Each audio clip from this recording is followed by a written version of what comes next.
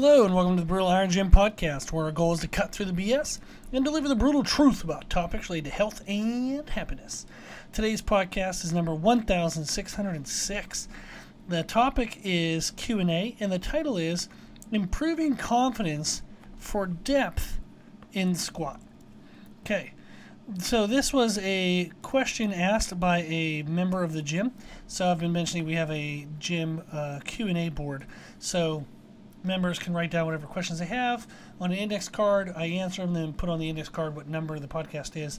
A great way to increase basically involvement within the gym.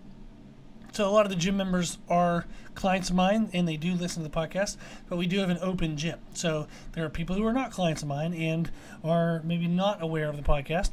So this is a great way for them to get introduced to it. And then also it's kind of fun in the sense to where at any time, anyone, if they have a question, you can pick up your phone and email brutalirongym@gmail.com your question and then just hit send.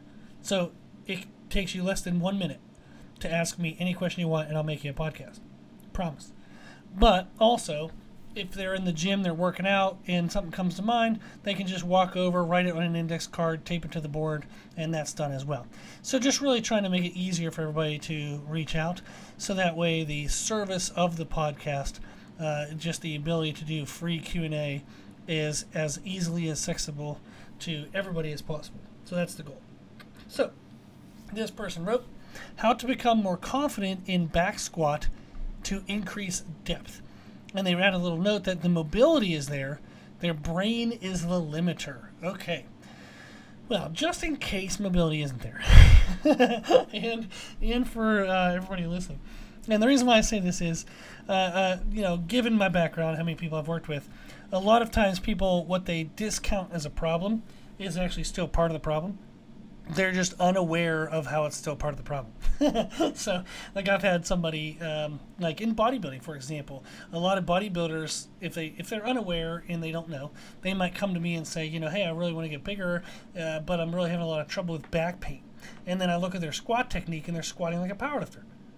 They're squatting like super low bar, feet wide stance, and I'm like, what the heck? Like, don't do that. Like, no. And they're unaware because they're like, well, that's how I can get more weight on the bar. That's how I feel more comfortable. Blah, blah, blah, blah. That's what I've learned. And I'm like, well, you're a bodybuilder. You're not a powerlifter. We don't care how much you can squat. We care that you squat enough to damage muscle tissue, sure. But we need to get your torso more upright, so we might get them in Olympic lifting shoes. We might have them squat on a metal wedge. Like we have a metal wedge in our gym from Rogue Fitness. They make wedges, I believe they're like 5 degree incline, 10 degree incline, 15, 20, 25, and even 30 degree. 30 is a little crazy. But you might get them in Olympic lifting shoes, and maybe have flat shoes. You might squat on a wedge. You just do whatever you got to do to get their torso more upright. So maybe we change from a barbell to a camber bar. And then all of a sudden the thoracic rotational tension isn't so great, so they can again have more of an upright position, squeeze those shoulder blades down and more so together. Not that you have to be like locked in. Well, getting off track, but we would change their positioning to make sure that we're actually better stimulating leg growth than pissing off and challenging their back. So they might say to me is, yeah, my squat technique is great. Well, great to what? Like great to a powerlifting standard, not a bodybuilding standard. So when somebody says their mobility is great, I'm sure it is, but there might be some things we can do to help. So what we can do is there are a list of 5 things. There's probably infinitely more, but a list of 5 things I wrote down that impact squat mobility. One would be the tightness of your calves, the tightness of your internal glutes, like piriformis and those kind of muscles. Your adductors, if they're tight, that'll negatively impact depth as well. Are you able to maintain a neutral hip tilt while squatting, or do you anteriorly tilt? Meaning, like, as you squat down, do you push your stomach forward, arch your lower back too much, and then that negatively impacts the depth because it closes the gap, or it basically closes the range of motion within your hip socket. So that can limit people's depths. And then also thoracic positioning. If people don't have their upper body set correctly, it can limit their depth as well.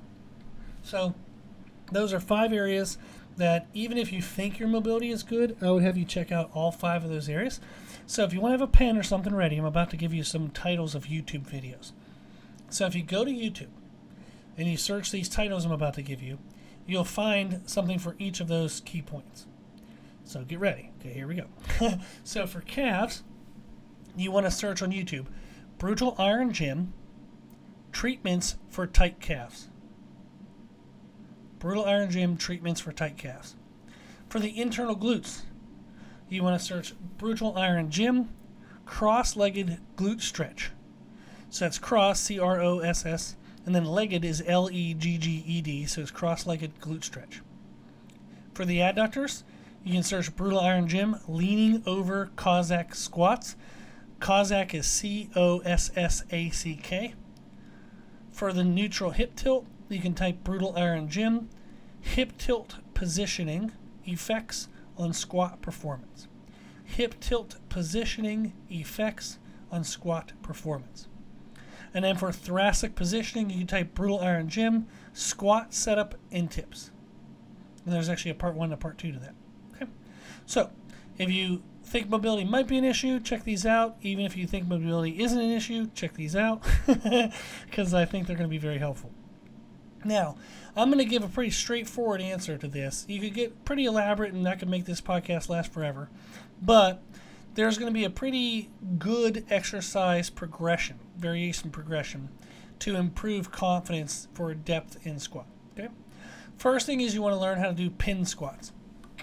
What pin squats are is in a squat rack, you want to have the safety supports, whether you're using straps or hard supports, like whatever it is, whatever you have as safety supports. And you want to set the safety supports to a depth that allows you to squat down to a depth you feel currently comfortable with, and the bar would actually hit on and touch the safety supports. So you would actually unrack it like you normally would, step back into place, you'll start squatting down, the bar will hit into the safety supports, and then you would stand back up. You don't need to stay on the safety supports for long, but you do not, please, like, wherever you're writing this, write this in bold. You know, if you're a teacher, get out your red marker. But you do not want to bounce off of the pins, like off the safety supports, okay? You want to touch, then come up. So it's like you let both sides of the bar touch the supports, then you go 1, 2, up. Then you come back down, they touch, 1, 2, up. So you're not bouncing. Please, for the love of God, do not bounce. It'll jack up your lower back, and then you'll think I'm an idiot for suggesting it. So don't do that, okay? So it's a great exercise. Don't bounce. But they're called pin squats. So use the safety supports. Set them to a depth you're comfortable at. You would squat down to the bar on both sides, touches the safety supports. Count 1, 2, and then stand up. And I'm going to give you more directions here in a second. But once you feel comfortable with that variation, you then move to box squats. Now, the reason why I do pin squats before box squats is pin squats, even if your body position is crap, you're not going to get hurt because the bar is just sitting on the pins. So it gives you a chance to feel your positioning underneath the bar without risk, without really much risk at all. So they're very, very safe. Now, when you move to box squats, that's literally you sit on something. The bar does not touch anything. If you get out of position on box squats, it's more of a safety risk, and it requires you to have more control over that. So pin squats is a safer way to learn positioning. And then you would go to box squats. On a box squat, you sit onto something hard.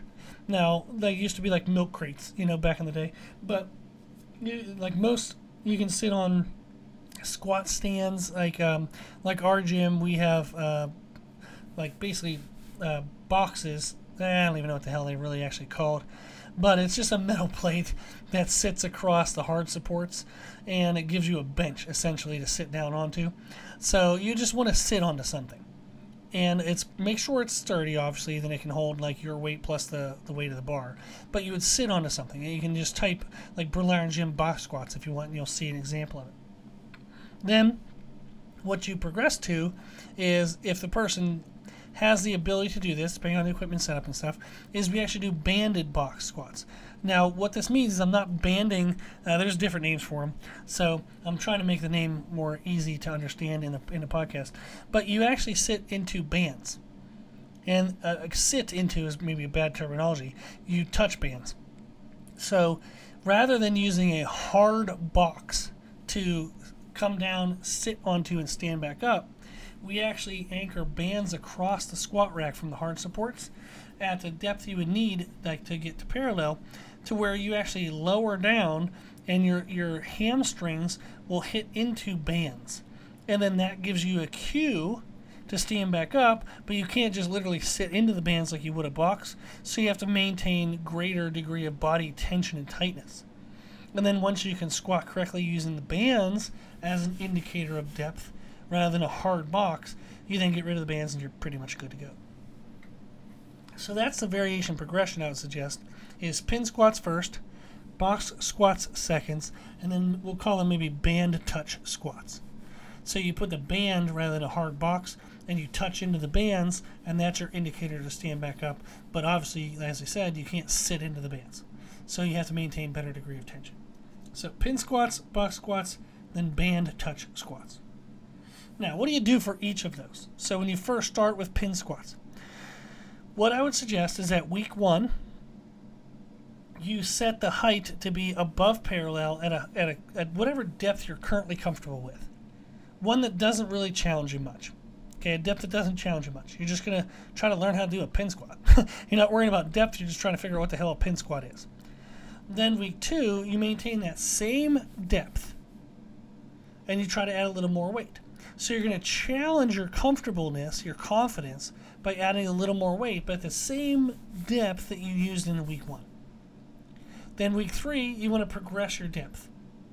Whether that's an inch or 2, something like that, try to get you down closer to parallel. But don't worry about weight. It doesn't even matter if you do an empty bar on week 3. So you're going to challenge yourself by progressing depth, but you're not going to have any weight load expectations. Then week 4, you want to use the same depth as week 3, and then go ahead and try to add weight. And that's a way to challenge your confidence. And then you alternate back and forth until you hit the parallel. So maybe it takes you 4 weeks, maybe 6 weeks, maybe 8 weeks, but you start at a depth you're comfortable with, no weight expectations. The second week, you keep the depth and you add weight. Then the next week, you get a new depth with no weight expectations.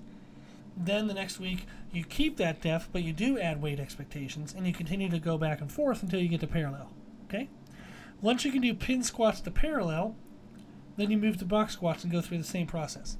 Start at whatever depth you're comfortable with, then the next week add a little bit of weight, next week go to a new depth, next week add a little bit of weight, blah, blah, blah, blah, blah, until you get to parallel. Once you get doing that with box squats, you then move to band touch squats. Then once you're hitting parallel with band touch squats, you go to regular squats. There you go. So that is a pretty easy sequence. Now that might take 12 total weeks. Maybe it takes you 16, maybe it takes you 20. So it might take you half a year, 6 months, but then you're going to have that for the rest of your life, that you'll feel comfortable with squats. Pretty good trade-off, okay?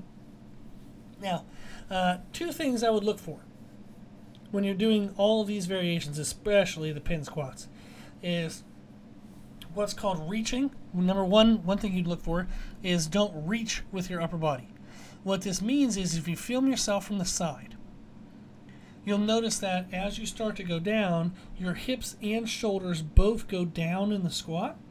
As you get closer to what you think is going to be parallel, or what you think will be very close to the pins, your hips will stop descending, and you'll see that your upper body actually continues to descend by you just tilting forward. That's called reaching. It means you're about to touch, so you stop your hips, but you let your upper body still come down to reach for the pins to see where the pins are. So again, you would film yourself from the side. As you start your squat, you would see that both your hips and your shoulders are going downward. And then if you're doing reaching, you would see that your hips stop, but your upper body still goes down until you touch the pins. And that typically happens in the last 1 or 2 inches of the squat. So that's called reaching. Don't do that. Just continue to squat downward, and then the bar hits the pins, it hits the pins. Don't try to anticipate where the pins are. Just squat as if they're not there. The bar will touch the pins, and then you're good to go. Another thing, the second thing you want to look for is basically pressure shift within the feet. And this often combines with reaching. Is you want to maintain mid-foot pressure the whole way through the squat. You should never see the heels of your feet start to lift up or your foot to what's called like roll forward, where the pressure becomes greater in the toes and the heel of your foot actually starts to lift a little bit off the ground. And definitely not roll inward. You should never see your foot roll inward. So, those are going to be two cues you look for. Is don't reach with the upper body.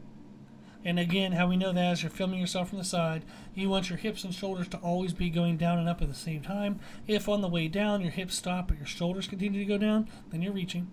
And then also film yourself from the side and look at your foot. If your heel starts to lift a little bit towards the very bottom of the squat, then you want to work on correcting that. Try to maintain greater pressure back into your heels as you go down in the squat. Okay, so that's real quick, easy kind of ways to improve confidence for depth in the squat. Is, again, make sure you work on the mobility aspects. So even if you think you have good mobility, work on it anyhow. And then also cycle through pin squat, box squat, and band touch squats. Okay. If you have any questions, again, this is the whole point of the podcast, is just to ask these kind of questions, get a good answer, and then go with it. So just reach out or email us brutalirongym@gmail.com. You can ask me anything. If you like our podcast, please share it. The more people we share it with, the more people can help. When you share it, let people know that we answer questions for free, so that way they know what this podcast is for. And then thank you to those who donate to support the podcast. We can actually do this for free. If you want to support and give a donation, you can do that on our website at www.brutalirongym.com. The money does go 100% towards the hosting costs to try to cover as much of that as I can. So thank you very much for the donations. They're greatly appreciated. If you like the information we share in our podcast, you can find us and follow us on Instagram. I post different content there, and on YouTube as well, all under the name Brutal Iron Gym. As always, I hope this was helpful, and thank you for listening.